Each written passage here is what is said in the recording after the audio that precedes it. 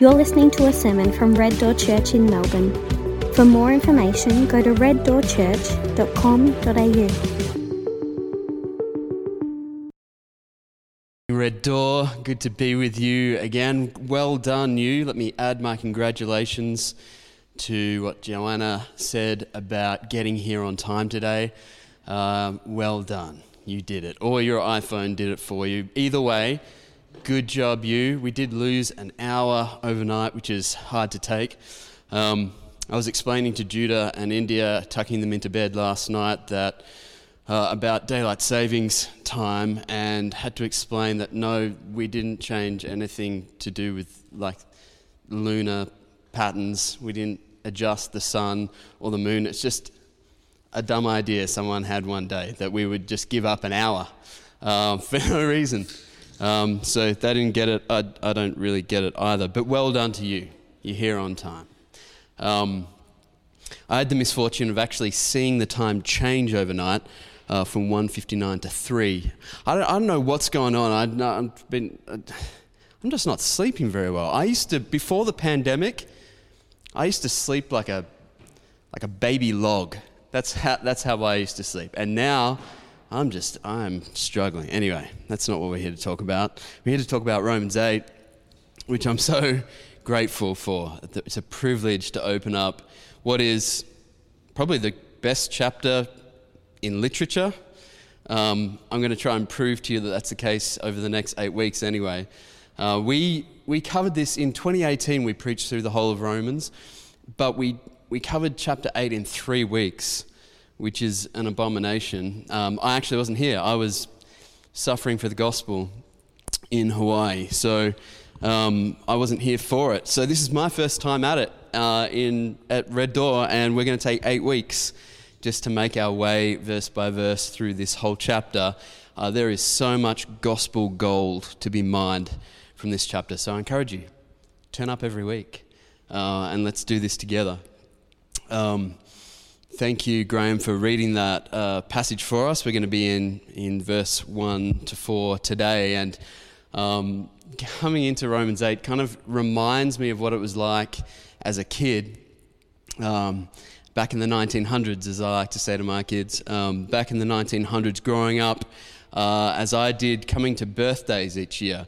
We would have this little tradition in our family whereby you would wake up on the morning of your birthday and there would be a string attached to the handle of your door to your bedroom, and that string would lead you over like the 13-acre property that we grew up in, would lead you from gift to gift. And it strikes me that that's a little bit like Romans 8. We're going to find a whole pile of gifts over the next 8 weeks, and my job is just to pick up the string that Paul has tied to our bedroom door and to kind of guide us along and to discover each gift as we go. And like growing up with the string on the door, you would always have the same thing would happen. You would begin knowing that the string was going to lead you all around the place before you got to your first gift. And that's a little bit like, well, not only verse 1 to 4, but also verse 5 to 11 that we get to next week. It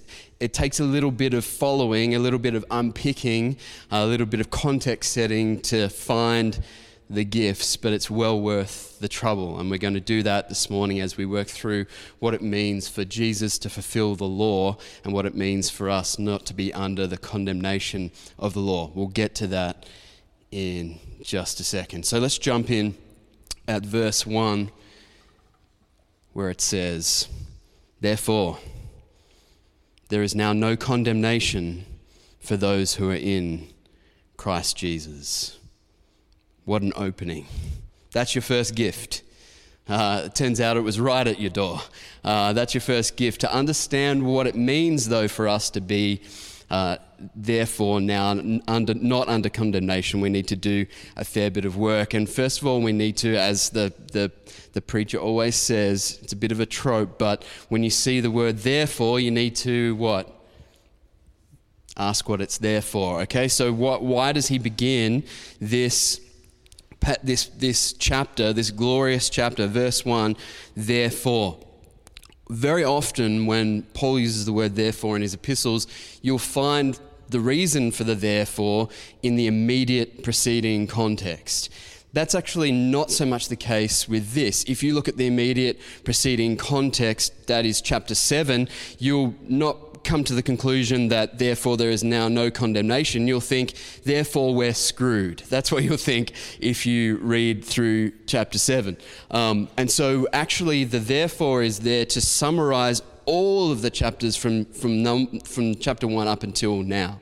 From chapter 1 through 7, Paul has been working through this argument. It's like the thread from the bedroom door. It's an argument about why it is that we are saved, why it is that we can have assurance that we're not going to be condemned. And so let me just run through a few key passages for you. First of all, from Romans 1, and this is, you'll see the thread that runs through all of these. He says, "For I am not ashamed of the gospel, because it is the power of God for salvation to everyone who believes, first to the Jew and also the Greek. For in it the righteousness of God is revealed from faith to faith, just as it is written, the righteous will live by faith." And then he goes on into chapter 3, same thread. "For no one will be justified in his sight, in God's sight, by works of the law, because the knowledge of sin comes through the law. But now," there's a few but now, great but nows in Romans, that's one of them. "But now, apart from the law, the righteousness of God has been revealed, attested by the law and the prophets. The righteousness of God is through faith in Jesus Christ, to all who believe, since there is no distinction." Again, next chapter, chapter 4, he says, "For what does the scripture say? Abraham believed God, and it was credited to him for righteousness. Now to the one who works, pay is not credited as a gift, but as something owed.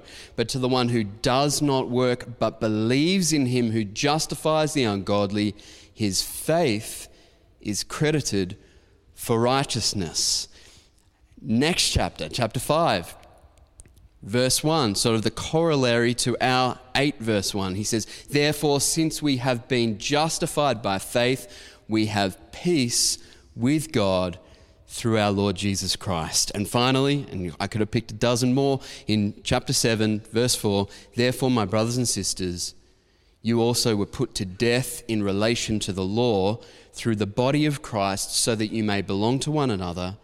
You belong to him who was raised from the dead, in order that we may bear fruit for God." And it's from that thread and in that context that he comes to this chapter in verse 1 and says, "Therefore, there is now no condemnation." No condemnation for those who are in Christ Jesus. And really the power of this verse is contained in two-letter words. The thrust, the power, the efficacy of this verse is contained in two-letter words. The first two-letter word is no. Therefore, there is now no condemnation for those who are in Christ Jesus. No condemnation. Now, if you are not just consuming this sermon whole and not checking it as you go, which you ought to be doing, then you will probably stop here and say, hang on a second, that can't be right. It can't be true that there is no condemnation for me. We don't have to search far, right, in our experience, day to day, to find condemnation. It's all around us. It's in the world, it's in ourselves, it's in the devil. Like the world around us is just replete with condemnation for us. It is just waiting. In fact, the world, particularly the world that we have constructed for ourselves in 2021, is prone, right? It's spring-loaded, waiting to pounce and to condemn us. This is a social phenomenon, at least particularly in the West, which has been picked up on by many, including people who wouldn't call themselves Christians. Douglas Murray has written extensively on this. Just the fact that our culture is a culture of judgment and condemnation. That as we have moved away from the gospel underpinnings of Western civilization, what we are left with is a culture without grace. A culture that is unwilling to forgive the debts, transgressions, sins of others. And this is primed by the social media age that we live in. Much easier to condemn someone through a screen than in person. In fact, I have a whole book that's been written on this, John Ronson, So You've Been Publicly Shamed, it's called. And it says just inside the cover, it says this, of people who are found out, of people who are, that tweet that they tweeted in 2002 that was mildly racist or even particularly racist, right? Your sin will find you out online and you will be condemned. He writes of those people, once their transgression is revealed, collective outrage circles with the force of a hurricane, and the next thing you know, they're being torn apart by an angry mob, jeered at, demonized, sometimes even fired from their job. A great renaissance of public shaming is sweeping our land, he says. And that book is a few years old now. It's only increased since then. So we don't need to go far to find people who are willing to condemn us. It happens all the time. If you make the mistake of having a social media account, you've probably come across this at some point. I've seen in the last couple of months the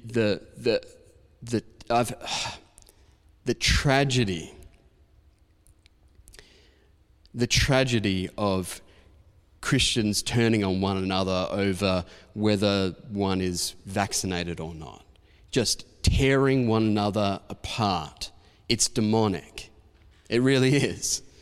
And we're just, as Christians, becoming exactly like the world around us. The world we live in is prone to condemn us, and it's not just from without. It's not just if you're on Facebook or whatever. It comes from within. Again, this happens a lot because of the social media scourge, but I'm not just being condemned from without. I'm being condemned from within because I am seeing every day, scrolling through a bunch of curated images and stories that make me think that everyone has it so much more together than me.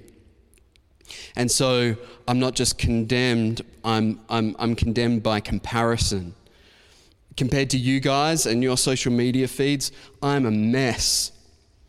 Right? And so I don't just get condemned from without, I condemn myself by comparison to what you guys are all doing and how well you're doing. So it happens because of the world around us, but it happens because of me. It's because of my internal world as much as my external one. Who is your harshest critic? Who is the most prone to condemn you? Probably not someone on Facebook. It's probably you yourself, right? Who is your harshest critic? Probably you.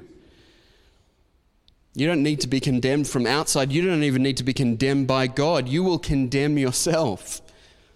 And at one level, this is an accurate picture of things. If we can see ourselves and have a good self-awareness, then we will likely come to the conclusion that we ought to be condemned. Francis Schaeffer talks about this. He had a really good illustration of how we don't need the law of God to condemn us. We condemn ourselves. He said, imagine this. Imagine a baby that's born, and around that baby's neck, or what attached to the baby in some way, is this was a while ago, so he used the example of a tape recorder, all right? Some device. And the device turns on, the recording turns on every time that baby, and from the day they're born till the day they die, every time they espouse a moral imperative. That is, you should do this, you should do that. This is the way the world should be. This is the way people should behave. Imagine every time that person espoused a moral imperative, it was recorded. He said, you get to Judgment Day, and if all God did, if God didn't impose any moral law on you, if all he did was press play on that, you would be condemned by your own moral imperatives. the way that you failed to live the way that you say everyone should live, right? So we ourselves condemn ourselves. We condemn ourselves because of our comparisons to all the fake, curated social media lives of people living out there, and we condemn ourselves just because we know ourselves. We condemn ourselves according to our own morality. And if that's not enough with the world and our flesh, ourselves, we have the devil, the accuser.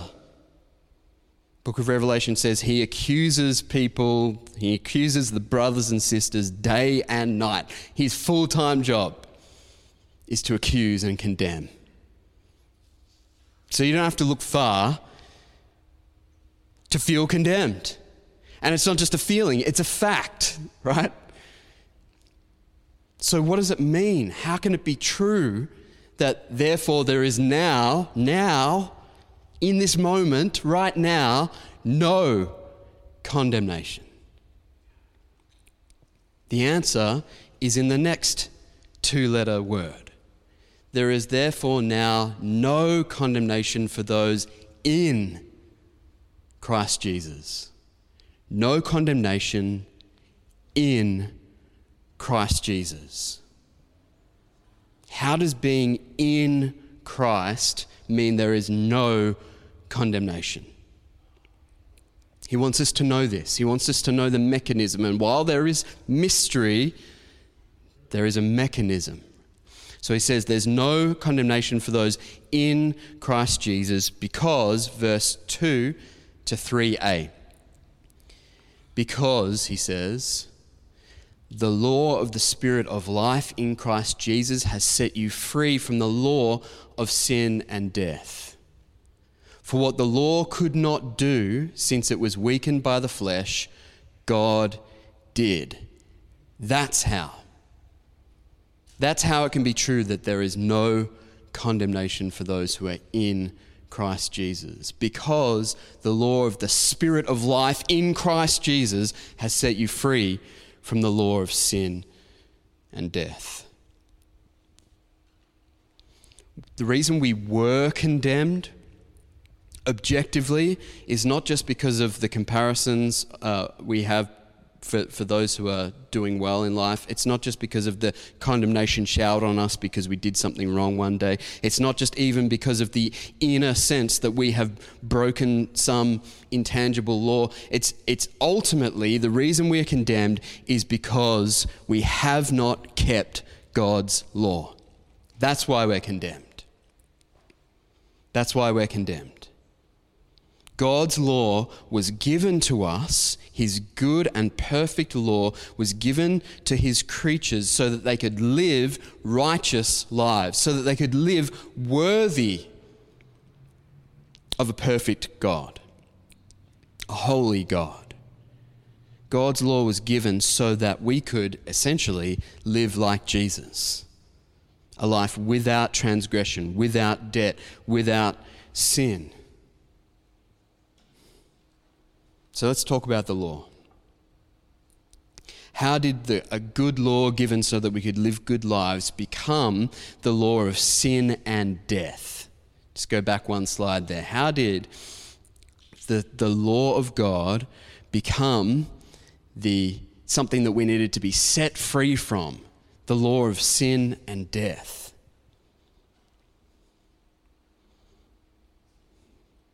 So, what's the law for? Let's talk about the law for a second. The Old Testament law was given so that humans could live righteous and worthy, but the law was unable and never saved anybody. Some of us get this mixed up sometimes. We think, in the Old Testament, people were saved by the law, and then in the New Testament, we're saved by grace. Not true. Read Hebrews chapter 11. It just goes on and on and on about how those Old Testament saints who are saved by God were saved by faith in a Messiah that was yet to come. They were saved by faith in Jesus even though they had never seen him. They were anticipating him. No one was saved by adherence to the law. Nobody was saved because nobody could keep it. Nobody could ever live the way that God intended for us to live. And so therefore the law never saved anybody. Romans 3 verse 20, as part of that thread of argument that he's been making throughout the whole, he says, no one will be justified in God's sight by works of the law, because the knowledge of sin comes through the law. So it's a double whammy. Not only can we not keep the law, but we're more condemned because we have the law. At least if we didn't have the law, we could say, well, I didn't really know it was wrong to steal my neighbor's wife. But Paul says, no, it's even worse now because we have the law. We know that these things are wrong, and it just condemns us even more. We're worse off in terms of whether we're innocent or guilty, because we should know better. The knowledge of the law has only served to condemn us. So did the law fail if it's designed to help us live righteous, perfect lives? Did the law fail? Not at all. There is nothing deficient about God's law. The problem is us. The problem is humanity, the fact that we are incapable of living the way that God has designed us to live, of living righteous lives. The law is good. Humans aren't. We can't keep it. That's why he says in our passage, chapter 8, verse 3, what the law could not do since it was weakened by the flesh, God did. So why could the law not do what it was meant to do? Not because of the law, but because it was weakened by flesh. That's us.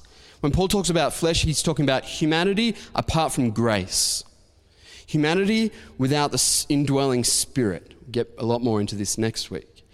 The flesh weakens the law.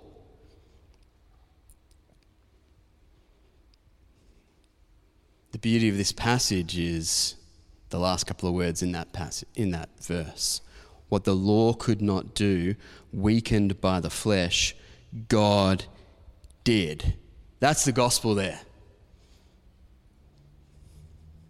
You couldn't save yourself. God looked at you, your inability to save yourself. It's like someone we're like an old grandma who's trying to get the lid off a pickle jar, right? And the pickle jar, it's full of goodness that will save us. It will give us life. It will give us eternal life if we could just get the lid off that jar. I'm making this up as I go. It might be terrible. Anyway, the jar of pickles will save us. But we're weakened by the flesh. We're weakened by 99 years on this earth and arthritis and everything that goes along with us. And malnutrition, right? And we just cannot get the lid off. And God looks at us in that state, and he's like the grandson who walks into the kitchen and just opens it for us. What the law could not do, as much as it wanted to. The law is good. It wants to see our salvation.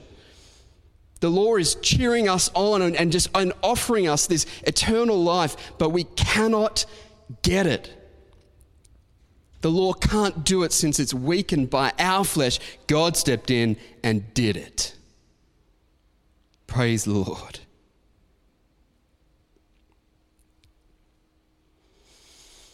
So that's the law. It's still good, by the way. You can make the mistake sometimes, and this is what I've done in my head when I've read through Paul's letters. I have kind of turned the law into the Pharisees of the Gospels. The law is bad. There's grace and there's law, and we can make the mistake of thinking the law is the bad guy and grace is the good guy. But no, the law was God's grace to us. It was graciously given so that we might live like Jesus ultimately did. The law is still good. If you're part of a traditional Anglican congregation, you will say the 10 Commandments in every service. The law is good. How does it function today? Let's do this real quick. The law still has a function today. It can't save us, but it still has a function. It's like, let me give you 3 images. It's like a speed camera, it's like a mirror, and it's like an MRI machine, all right? Speed camera. There's one that sits just down the road from me, and it's on the school run, which means it gets 450 school mums every morning, because no one drives faster than school mums on the school run, all right? Anyway, it's a gold mine. I know exactly what's going on. I can see him a mile off, and so every time I come up to that stretch of road, I slow down until I get past. and then I speed up again, just like everyone else, except for the unfortunate ones, right? And so that's how the law functions. It curbs our behavior, but it can't change our heart. I slow down for the speed camera, I give a snarl to the guy who's sitting there reading the paper, and then I speed up afterwards, all right? Because speed cameras they change my behavior, they don't change my heart. They don't make me more obedient to the law like I should be. To the state law, I mean.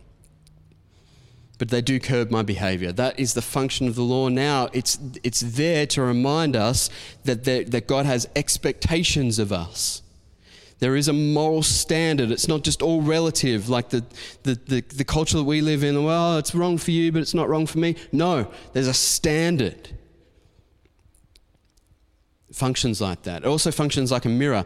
These days I look in the mirror and there is a lot to condemn me. All right. So if you most of you guys don't get this, obviously, but if you get to a certain age or whatever, you start looking in the mirror and all you can see is flaws and wrinkles and grey hairs and scars and wonky teeth and right and that's how the law functions. You look into the law and you see a picture of yourself and you can see flaws. You can see where you've fallen short, where you've transgressed. A mirror can show you the flaws, but it can't make you beautiful. Can't look into a mirror and say, thank you for showing me those imperfections. Now can we change that somehow? It's not like your modern camera where you can just say, fix me up a little bit when I look at myself, right? It doesn't work like that. A mirror just shows you what is. So it is with the law. It points out our faults and it can't make us beautiful. Last of all, similarly, it's like an MRI. It's a machine that can scan us, reveal what is broken, reveal what is malignant or terminal, but it can't heal us. It has a function. It drives us. It drives us to a place where we are willing to receive grace. It drives us to that place where we are despairing of ourselves to save ourselves, so that we might throw ourselves on the mercy of our Lord Jesus.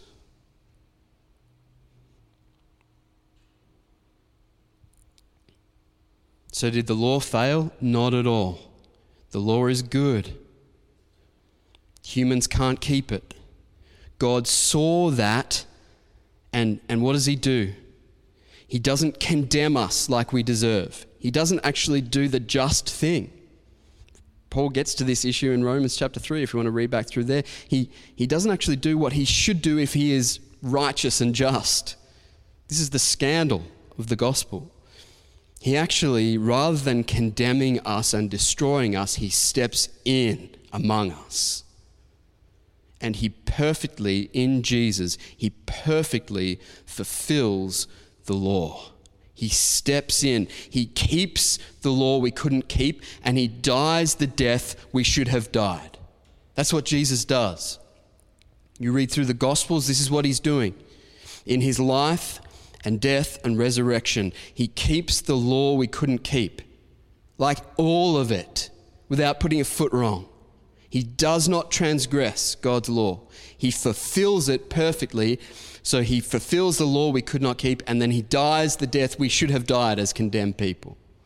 This is crazy. So what Paul says in verse 3-4, he said, what the law could not do since it was weakened by the flesh, God did. He condemned sin in the flesh by sending his own son in the likeness of sinful flesh as a sin offering, in order that the law's requirement would be fulfilled in us who do not walk according to the flesh, but according to the Spirit. That is a profound mystery that he just said in 2 verses there. Profound.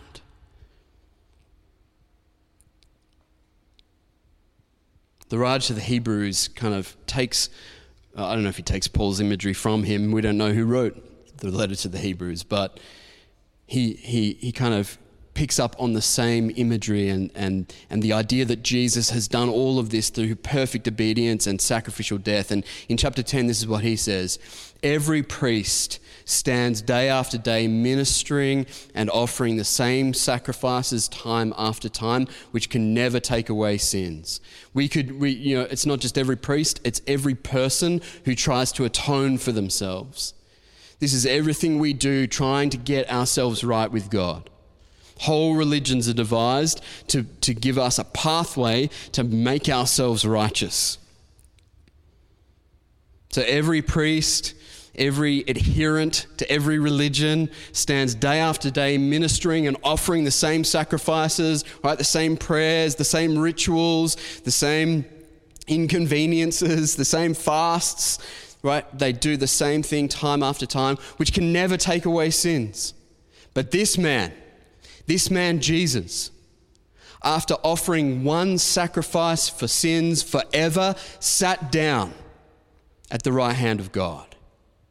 He is now waiting until his enemies are made his footstool, for by one offering he has perfected forever those who are sanctified. That's the power of his death and resurrection. His perfect obedience and then his sacrificial death mean that those of us who are in him, those of us who are in Christ, trusting him, appropriating his perfection, his sacrifice for ourselves, those of us in Christ, he has perfected forever.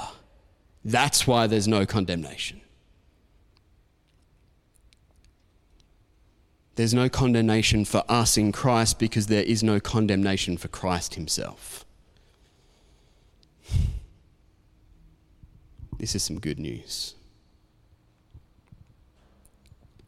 The world, the flesh, and the devil will say to us all day long, "You are condemned." This is one of Satan's really pernicious tricks, and I just know all of us have heard this voice. It's the one that says, "Yeah, you were forgiven that day you put your hand up in the youth group at the youth group camp. That's when God saved you. But since then, you've wrecked it. You've taken what God gave you, which was this perfect white gown, and you've covered it in blood. The blood of the people that you've sinned against. You're condemned," he'll say. He'll take you to your internet history and just go, still not condemned? He'll take you to that time that you yelled at your husband and embarrassed him, humiliated him. Still not condemned? The way that you parent, the way that you do your job, the way that you slack off, the way that you cheated on taxes, the way that you went past and gave the finger to the guy in the speed camera. You were forgiven, but you've ruined it now. That's what Satan will say to you. That's probably what your own conscience will say to you, because it knows the truth. Heaven forbid social media gets a hold of your transgressions. What we need to know as people of the book, people who submit people who submit our kind of intuitions to what God has said in black and white, we need to submit that inner voice of condemnation, the voice of Satan, the voice of the world. We need to submit that to the scriptures here.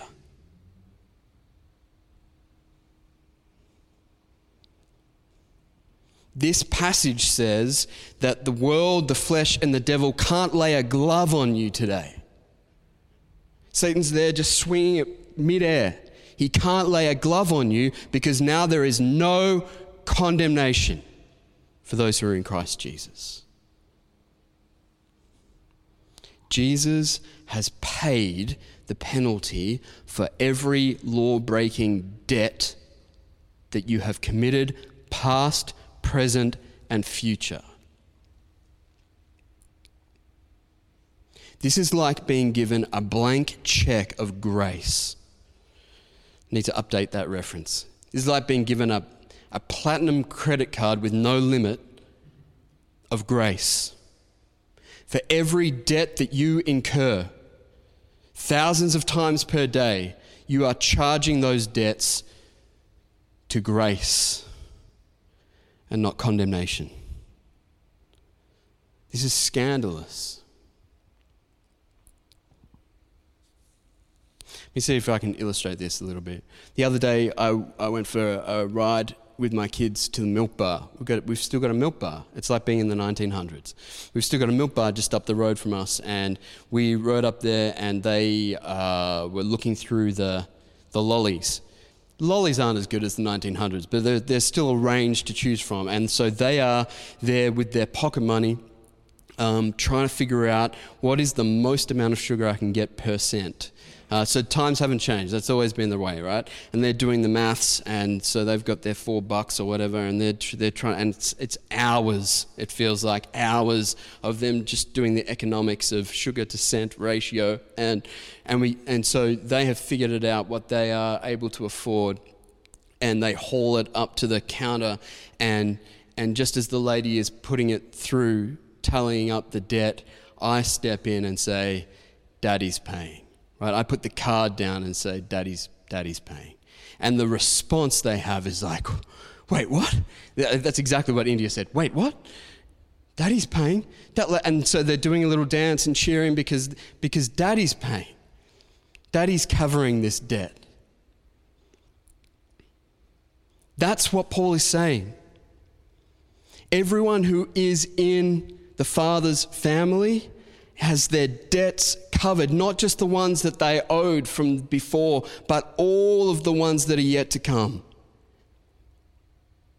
I don't have a platinum credit card, but in the illustration, my credit card was enough. It was plenty enough to cover the debt of their lollies. Now, it's important to know, in the illustration, there were other kids in the milk bar. When I said Daddy's paying, they didn't all get together and start cheering and saying Daddy's paying, because they don't belong to me. They were covering their own debts. Those who are in Christ are those who have been adopted into the Father's family. So while my children celebrated the fact that I was paying the debt, the other children weren't privy to it. We need to know that.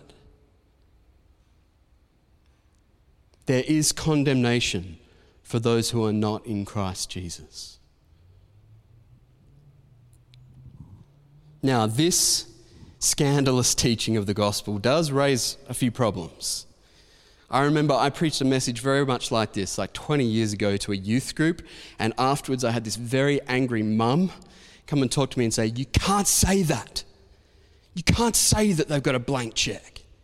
Then you know what they're going to do? They're just going to do whatever they want. You just told them that they can do whatever they want and God will forgive them. Past, present, future, doesn't matter." It's a fair objection.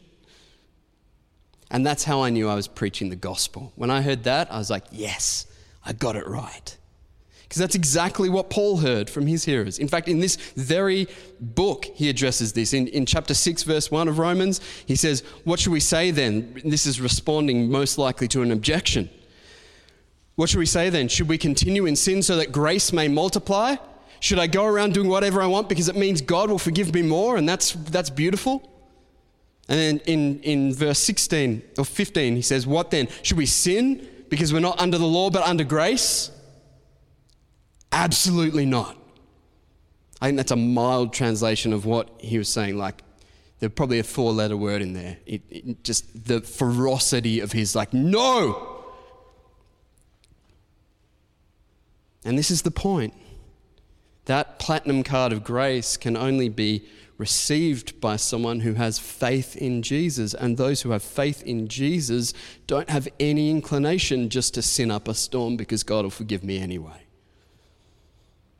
Those who are in Christ have been released from the law of sin so that they can live in the Spirit, can live in joyful obedience, can live Christ-like lives of holiness.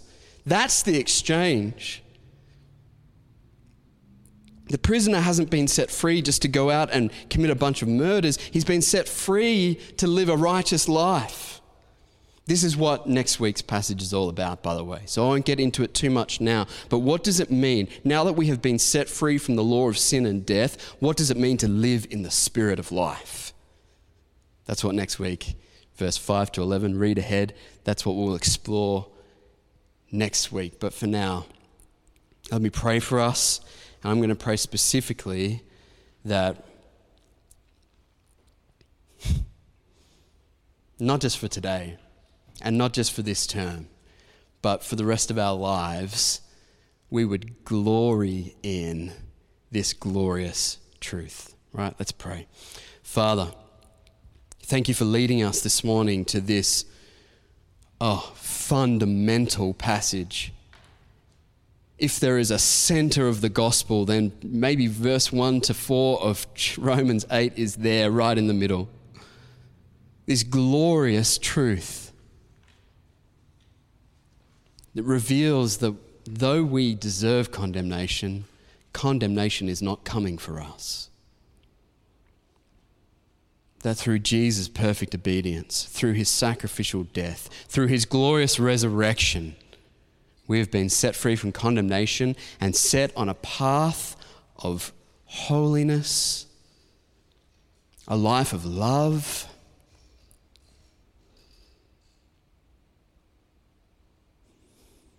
that the rest of our lives might be marked by glorifying you and living for the good of others. As we look forward into next week, Lord, I pray that we would take time to chew over this passage in our small groups, in our households, in our own minds, that we'd chew on it, consume it, and be nourished by it, and then look forward to next week where you will show us the beautiful path of obedience that you've set forward for us. Lord our God, I want to acknowledge in the midst of all of this triumph that we do fail to live that life in the Spirit. We do fail to live that victory in the here and now. And we know that, as that Hebrews passage puts it, you are waiting, Lord Jesus, waiting for all of your enemies, sin, Satan, death, to be made a footstool for your feet. We do live in the now and not yet. It is a time of ambiguity. It is a time where we wrestle with our disobedience and not living out the life that you've given for us to lead. So in a few minutes, Lord, as we come before you in confession, I pray that you would enable us to have true and contrite hearts. Lord, please bring us to a place of humility from which you can raise us up again to live a life of holiness.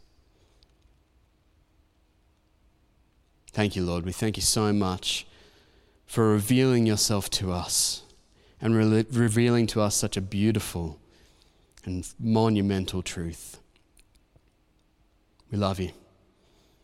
In Jesus' name, amen.